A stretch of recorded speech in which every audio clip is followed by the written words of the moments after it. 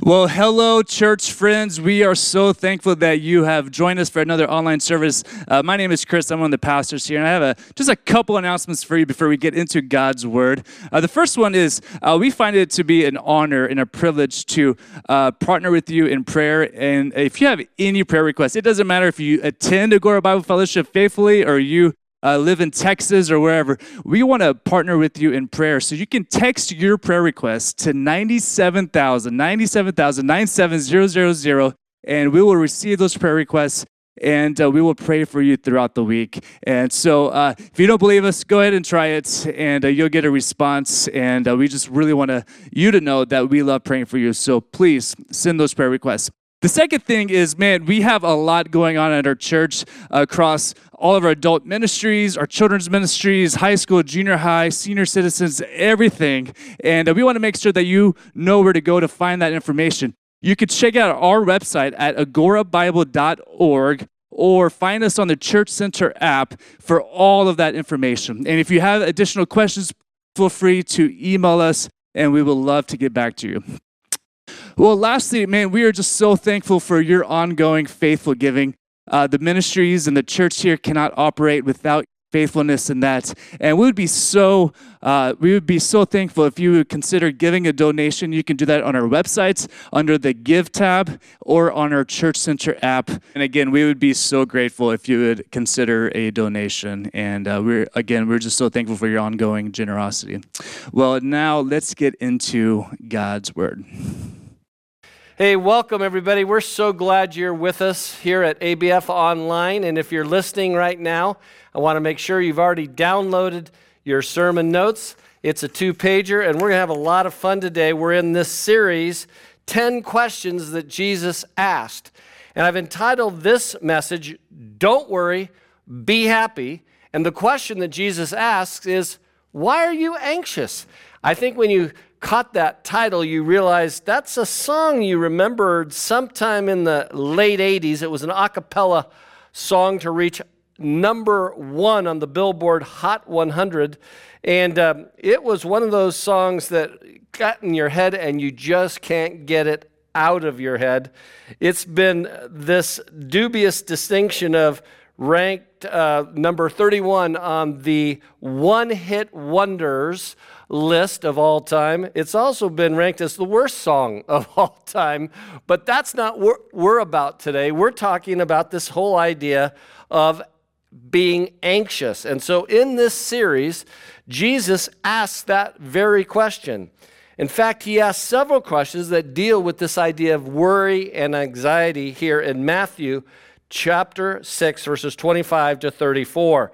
He asks these questions about general life necessities like food and clothing that people worry about, and then the more serious questions like, what is our value to God and how long will we live? And so essentially he asks us, why are you anxious? And what I'm going to try to answer tonight or today or whenever you're listening to this is, if you do get anxious or worried, what are we going to do about it? So here we go. Let's look at the context. We know that worry and anxiety seems to be woven into the very fabric of human existence, especially in the last 3 years because of COVID. People got worried and anxious about a whole bunch of things. And it's a problem that if we're really honest with each other, we're all anxious at some point in our life. All of us have some kind of worry that we deal with from time to time. It may not be a chronic problem, but it is something we've all faced. And in fact, it's not surprising that Jesus would raise this question because it's a topic that is more than generational. Across the span of mankind, worry and anxiety has been a part of it. In fact, look at this quote on the screen. Nearly 20% of people living in the U.S. struggle with anxiety. And so that translates to 65 million people who experience that in a way that impacts their life profoundly. A couple other quotes. 40 million adults over the age of 18 are diagnosed with an anxiety disorder. That's almost 20%, or 1 in 5. And of course, there are 50 million prescriptions given for antidepressants. And so we have an anxiety-induced and produced culture that we live in. Now, I want to make a disclaimer.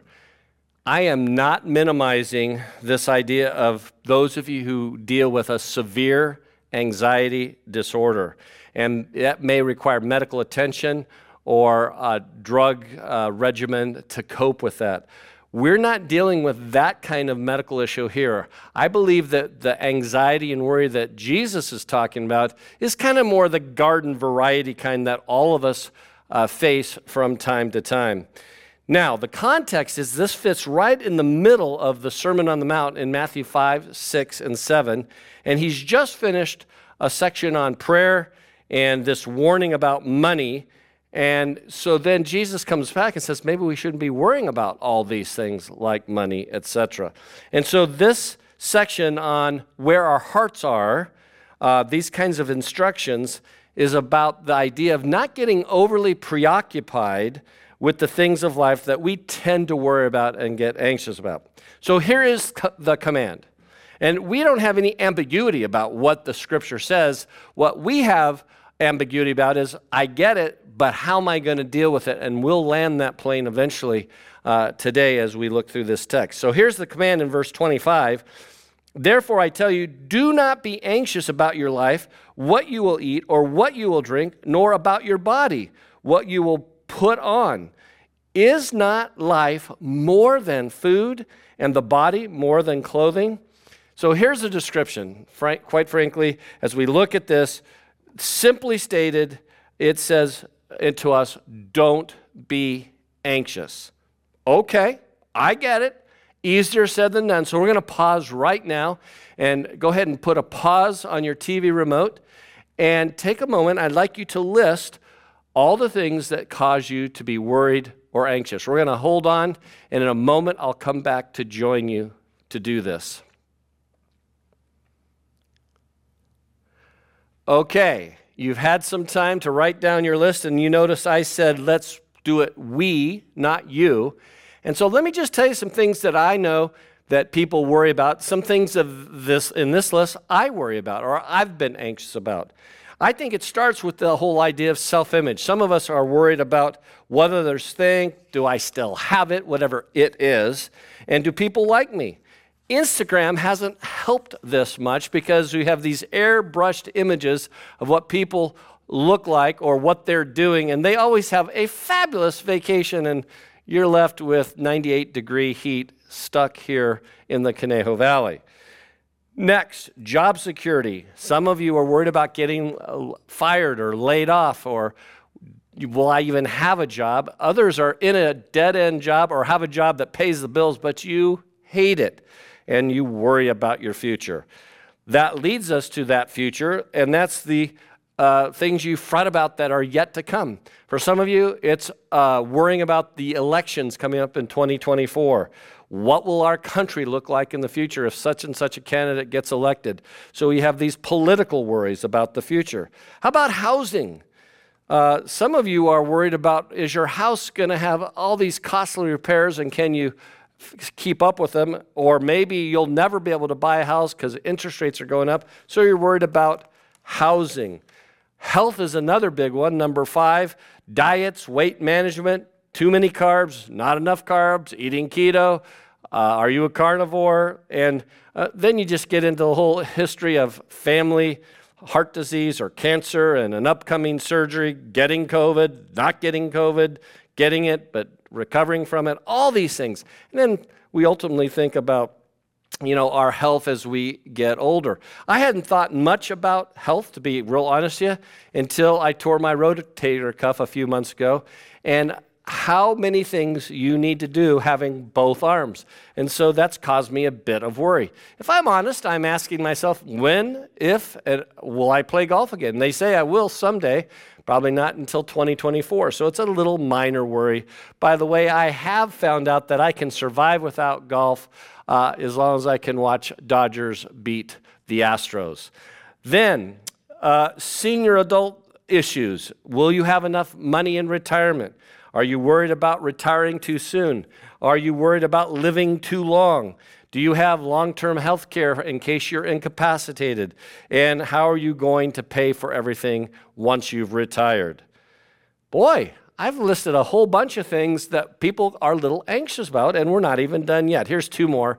Ultimately, death, and that is not just your own death, but you worry about your death of your spouse if you're married, and whether you survive them and how you will be ready or not ready for that day, and ultimately, whether you're ready to meet Jesus. And then lastly, the legacy. The legacy meaning, are you living the kind of life that's making a difference for eternity? So all these things are things that Jesus says, don't be anxious about this stuff. And he's going to give us some specific examples that we can then apply to our lives generally. So what is the definition of worry? Then what are we talking about? We're talking about this uneasiness of mind, this anxiety about something to fret about. Interestingly, it comes from this Old English word that means to strangle. Merimenao is this over-concern or anxiousness that occurs 26 times in the New Testament. In the Greek, this command, do not be anxious, includes the idea of stopping what's already being done. In other words, we are to stop worrying and never start it again. You say, that's hard to believe that I could ever not worry about anything. And so that word literally means when you are anxious or you are worried, it chokes or strangles out the reason in your life. And I'll explain that in a moment. So worry is the sin of distrusting the promise and providence of God. And maybe you can appreciate this quote by Corrie ten Boom. Worry does not empty tomorrow of its sorrow, but it does empty today of its strength. And then lastly, the devastation in your notes, the devastation. And medically, we know that the stress hormones that worry dumps into your brain have been linked to the following things: shrinking brain mass, lowering your IQ, being prone to heart disease, cancer, premature aging, predictive marital problems, family dysfunction, clinical depression, and making seniors more likely to develop dementia. Whoa! All that because we can't just smile and be happy. Now, I know that feels a little simplistic, and so we have to figure out, how do we not worry, and we will get there. Dr. Charles Mayo of the famous Mayo Clinic says, worry affects the circulation, the heart, the glands, the whole nervous system. But here's the quote. He says, I have never met a man or known a man to die of overwork, but I have known a lot who died of worry. So let's look at the components that Jesus brings up to us in verses 26 to 32. Jesus lists these four common areas where worry or anxiety bore into our daily lives. They're kind of like the gophers in my backyard. They're underneath the surface. They cause all kind of havoc, and that's exactly what happens with worry. It burrows into our lives, and emotionally, it causes all kinds of havoc. Well, what's the first one in verse 26? Look at the birds of the air. They are neither sow nor reap nor gather into barns, and yet your heavenly Father feeds them. Are you not of more value than they? So the bottom line is food. Look at the birds of the air. That's the object lesson. They're taken care of. They eat. And you can just imagine, he's in northern Galilee, see these birds flying overhead, and he uses that flying illustration of the birds, passing birds, to be part of his teaching.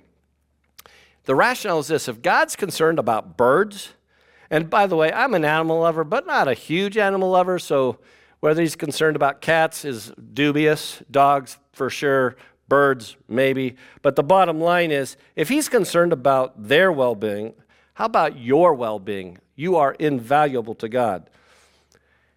If you're a thinking person right now, you're saying, God cares about us, he doesn't want us to starve, then what happened to God in relationship to starving people, and maybe particularly starving brothers and sisters in Christ?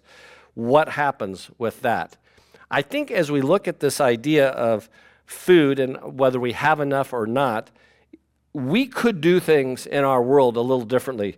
10% of the agricultural lands in the world could produce enough food to feed everybody on the planet, even by the standard of U.S. consumption. So even though we're more valuable, that doesn't mean that we're going to eliminate poverty in the world. The second area, he says, don't worry about life in general. Verse 25, and which of you, by being anxious, can add a single hour to his span of life? Are you worried about your life expectancy? If you look at your family history, you know when your dad died, your mom died, who had what kind of heart disease, etc. We have that discussion in our family because my dad had his first heart attack when I was 16, 17 years old in 1973, and he was in his mid-50s. But it says in Scripture, Hebrews 9:27, there's an appointed time to die. So when we die, and we all know that we're going to die someday unless the Lord returns and we're raptured up with him, we know that we're all going to die. But there are two things about death that we're concerned about: when and how. When is the whole idea of how old will I be? Will I be old enough? Will I die before I get married, before I have kids, before I'm a grandparent, before I have grandkids? Will I live too long, too old? What will be my quantity of life? And then the how will I die? Probably that's the one that in your darkest hours you think about, and think about, will it be peaceful? Will it be painful? Will I suffer? Will I have this quality of life? Will I be on a feeding tube? Will I have a DNR in place? All these physical things at play. And until you get to be of a certain age, you don't even think about that one. I would say if you're in your 20s, 30s, 40s, and 50s, you probably hardly ever think about death. You get into retirement age, 60s, 70s, and 80s, and death becomes a much more prominent concern. So Jesus says, it's okay, but don't waste your time doing any worrying about this, because you can't predict how long you're going to live, and even by fretting about it, you're not going to add to your life. I don't care if you're a vegan. You're not going to be able to add years to your life. I realize that's controversial, so maybe you're a carnivore. That probably won't add years to your life either. And so what happens if we're worried about things in life? Here are some interesting statistics. We're generally worried about nothing. Many, many different studies have proved this out, but here's one. 83 or 85% of what subjects worried about never happened. Michael de Montaigne said this: my life has been filled with terrible misfortune, most of which has never happened. Now, of the 15% that did happen, 79% of the people interviewed discovered that they could handle that difficulty better than expected, and so maybe there was a lesson worth learning. That means that 97% of what you worry about is not much more than a fearful mind punishing you with this exaggeration and misperception how bad it could be. The third area is clothing. Worrying about clothing? That was a bigger deal back in Jesus' day. Most of us are fully clothed. That's not a big issue. And why are you anxious about clothing? Verse 28 through 30. Consider the lilies of the field, how they grow. They neither toil nor spin. Yet I tell you, even Solomon, who had a lot of money, by the way, and a lot of clothes. He had more clothes than Imelda Marcos had shoes, by the way. And even Solomon in all his glory was not arrayed like one of these. Verse 30, but if God so clothes the grass of the field, which today is alive and tomorrow is thrown into the oven, will he not be much more clothing of you, O ye of little faith? It's pretty straightforward. Don't worry about clothes, but he says this clothing worry or concern that it's like the grass that's thrown in the oven. What is he talking about? How does he go from clothing to grass clippings? Well, this idea of furnace kilbanos, better translated oven, when someone was going to be hardening clay, we understand what those ovens were, but they used the same ovens for baking bread. So if a woman wanted to get the bread to cook quicker, she would heat up the inside of the oven and then put grass and flowers from the nearby fields underneath that stove, so superheating it. And when you burn the grass, that's good for nothing, and that's what he's suggesting. Don't worry about this stuff, because this stuff's going to burn. It's also a commentary about clothing and style. Some of you have been wearing the same stuff since the 60s or 70s. You want to call it vintage, I just call you cheap. Or maybe you're just trying to bring back that trend. I am telling you that leisure suits will never make a comeback, all right? Never make a comeback. They are not classic. And so he says, don't worry about the details of life. He goes from foul to fashion in his comparison. And I think that, again, this Instagram preoccupation with sports, clothing, cars, fitness, the way we look, some of those, like clothing and maybe cars, express our individuality. And so are they a statement about who you are and that's what you value? Does the amount of money you spend in those two areas at the expense of other things in your life, is that really, really worth it? Something to think about. Then the last one is it's a much more serious category. Of the previous three, this one kind of is in a category by itself. Verses 31 and 32, the issue of security. Therefore, after he said all that, do not be anxious, saying, what shall we eat, or what shall we drink, or what shall we wear? For the Gentiles seek after all these things, and your heavenly Father knows that you need them all. So he's not saying that they're not important, that you don't need them. We do need to be clothed. We need to eat. We need all these things. We need security. We are concerned about the things that affect our lives. But here's a great definition. He uses these four examples to point out the fact that worry is unnecessary because the Heavenly Father is on it. This idea of, I got it. This is what my grandkids tell me all the time. I got it, Papa. I got it. Whatever that is, whether it's swimming across the pool, getting the ball, or making a decision. Here's a great quote. Worry is a conversation you have with yourself about things you can't change. Prayer is a conversation you have with God about the things he can change. Now, just for a moment, we took some time to look at the things that we worried about. Look at that list that you wrote for me 12, 15 minutes ago. And now I want you to run that list through this grid of Scripture and say, what does God say about that in light of this Scripture? I'm going to show two of them to you. His advice, first from Philippians 4, verses 6 through 7, do not be anxious about anything, but in every situation, by prayer and petition, with thanksgiving, present your requests to God. So part of the deal of dealing with worry is you just got to let God know about it. Share it. Talk about it. Express it. Don't bottle it up. And then it says, the peace of God, which transcends all understanding, will guard your hearts and your minds in Christ Jesus. Any of you who've watched a loved one dying on their deathbed in a hospital know that kind of supernatural peace that transcends all understanding that God can only give to you in that time of deep, deep despair. And then from Proverbs 12:25, anxiety is in a man's heart weighs him down, but a good word makes him glad. We're part of the solution, friends. Sometimes when your friends are anxious or worried, it's not good enough to tell them, don't worry. They know that. That's what the Scripture says. We get it. It's a command. It's a stop doing it. But the bigger question is sometimes, how can our words be a soothing balm to their distressed soul? So we're going to pause the tape again, and I want you to ask yourself, what's weighing me down? I think it's one of those things on the list. Usually, not all worries are created equal. So is there something of those 6 or 7 or 2 or 3 things that you wrote down that's really weighing you down? And we'll run that through our little solution situation here coming up. What's weighing me down? Okay. Now, the comparison. Again, taken not from our text, let me give you a comparison from Philippians 4 again, verses 11 and 12. I know how to get along with humble means. I also know how to live in prosperity. In any and every circumstance, I have learned the secret of being filled and going hungry, both having abundance and suffering need. So you can also check that out in 1 Timothy 6, verses 6 through 8. So one question I have for you as you're worried about stuff is, what are your wants versus what are your needs? Ask yourself, when it comes to money and housing and clothes and cars and food, how much is enough? Are we content? Are we always striving for more? I'm generally content with eating In-N-Out burgers. I like them. I like hamburgers.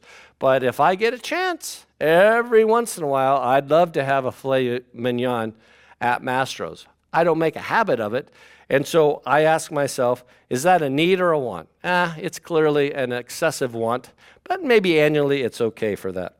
And so what are your values and your priorities as it relates to that when it's about your consumption? Now you say, I don't have enough money to tithe, for instance.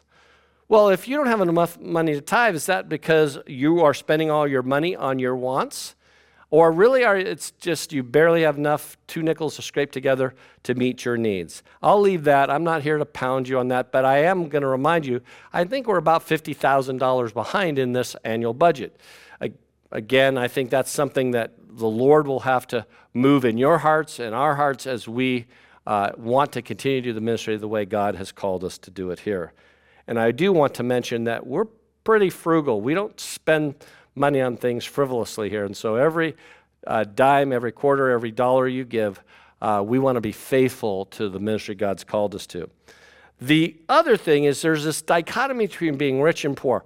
By any standard of human consumption and evaluation in our world, we are rich. If you live in the United States anywhere, you are a 1%er in many ways compared to the rest of the world.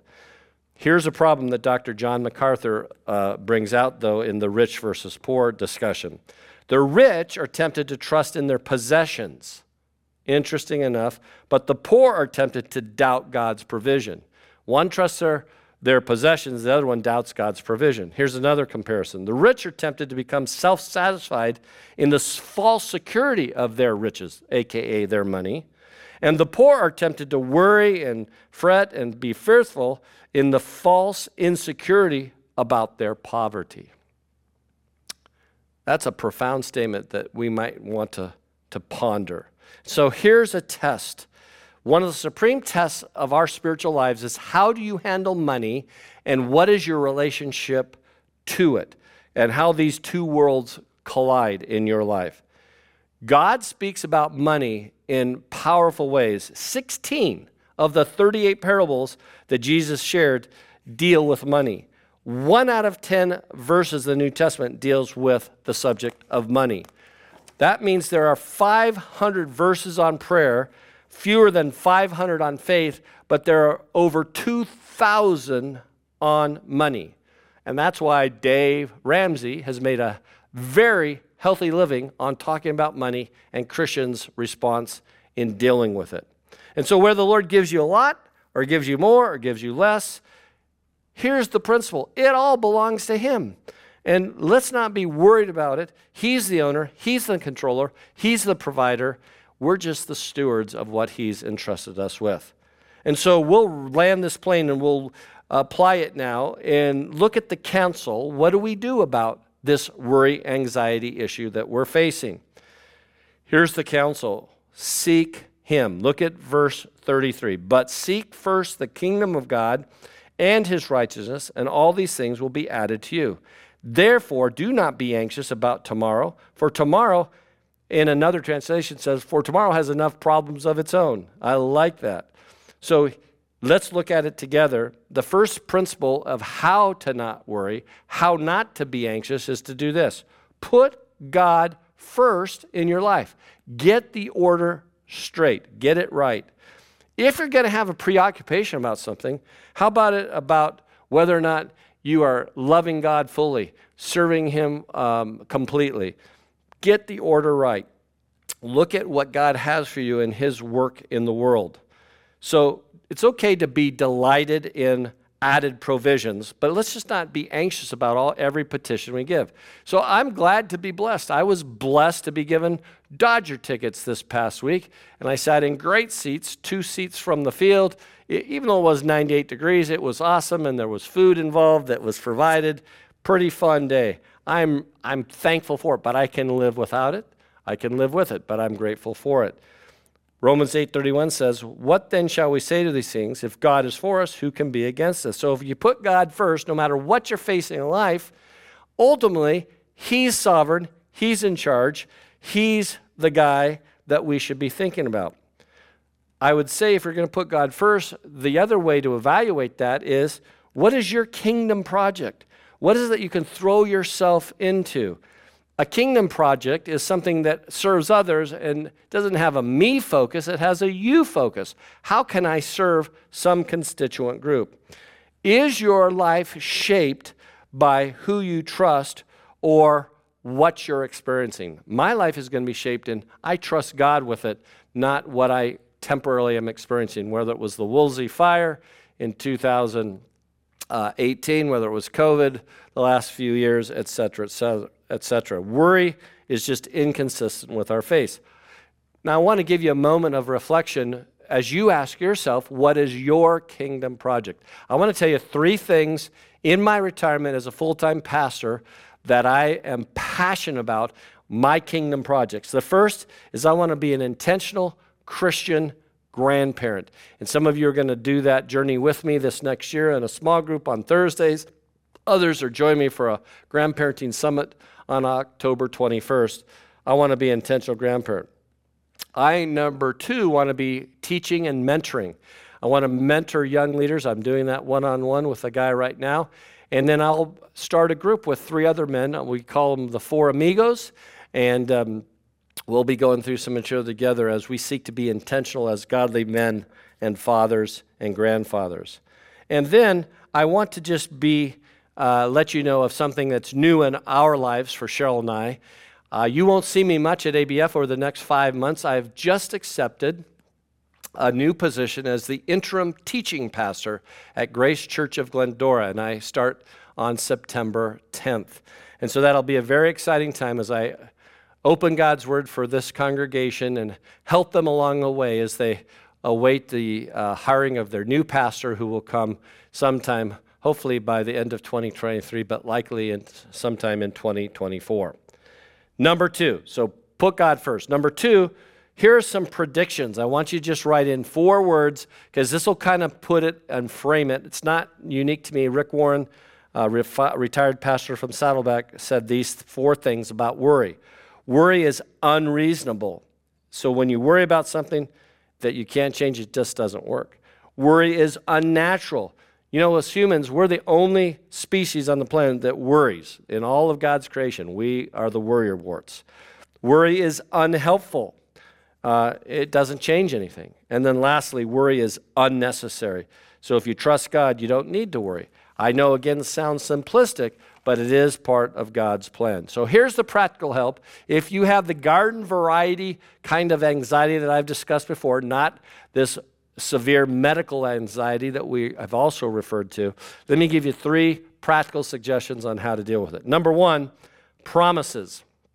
You've got to claim God's promises. When you're anxious, it says in 2 Timothy 1:7, "For God gave us a spirit not of fear, but of power and love and self-control." And the next verse, "When anxiety was great within me, your consolation brought me joy." Psalm 94:19. Claim God's promises. Write them down. Number 2, provision. He cares about specific situations in your life, and sometimes you just got to suck it up, gut it out, and trust Him in the midst of that current of overwhelming anxiety and trust Him through it. 1 Peter 5:7, you've heard it, but can you believe it? Casting all your anxieties and cares upon Him because He cares for you. And then lastly, protection. Nothing happens outside of God's sovereign will. John 14:1 says, "Let not your heart be troubled. Believe in God. Believe also in me." God is sovereign. He's in charge. He can handle it. In fact, He can handle it much better than you can. So take that heavy burden of worry, take it off your shoulder, and lift it up to Him. That's the plan, to claim His promises, trust in His provision, and realize that He will protect you, and nothing is outside of His sovereign will. Would you pray with me? Heavenly Father, we thank You so much that You're a God who understands us. You get us. We realize that You're the one who we've been wired at times to want to take control and to be in charge. And yet You know, and we know that ultimately that control isn't good for us. We've got to rest in the calm assurance that You've got a bigger plan, even if the temporary trials of our life seem to indicate otherwise. And so we're going to trust You. Just like a pilot trusts his instruments in his plane when he can't see where he's going, we're going to trust You to guide us when we can't see why things are happening in our life. In Jesus' name, amen.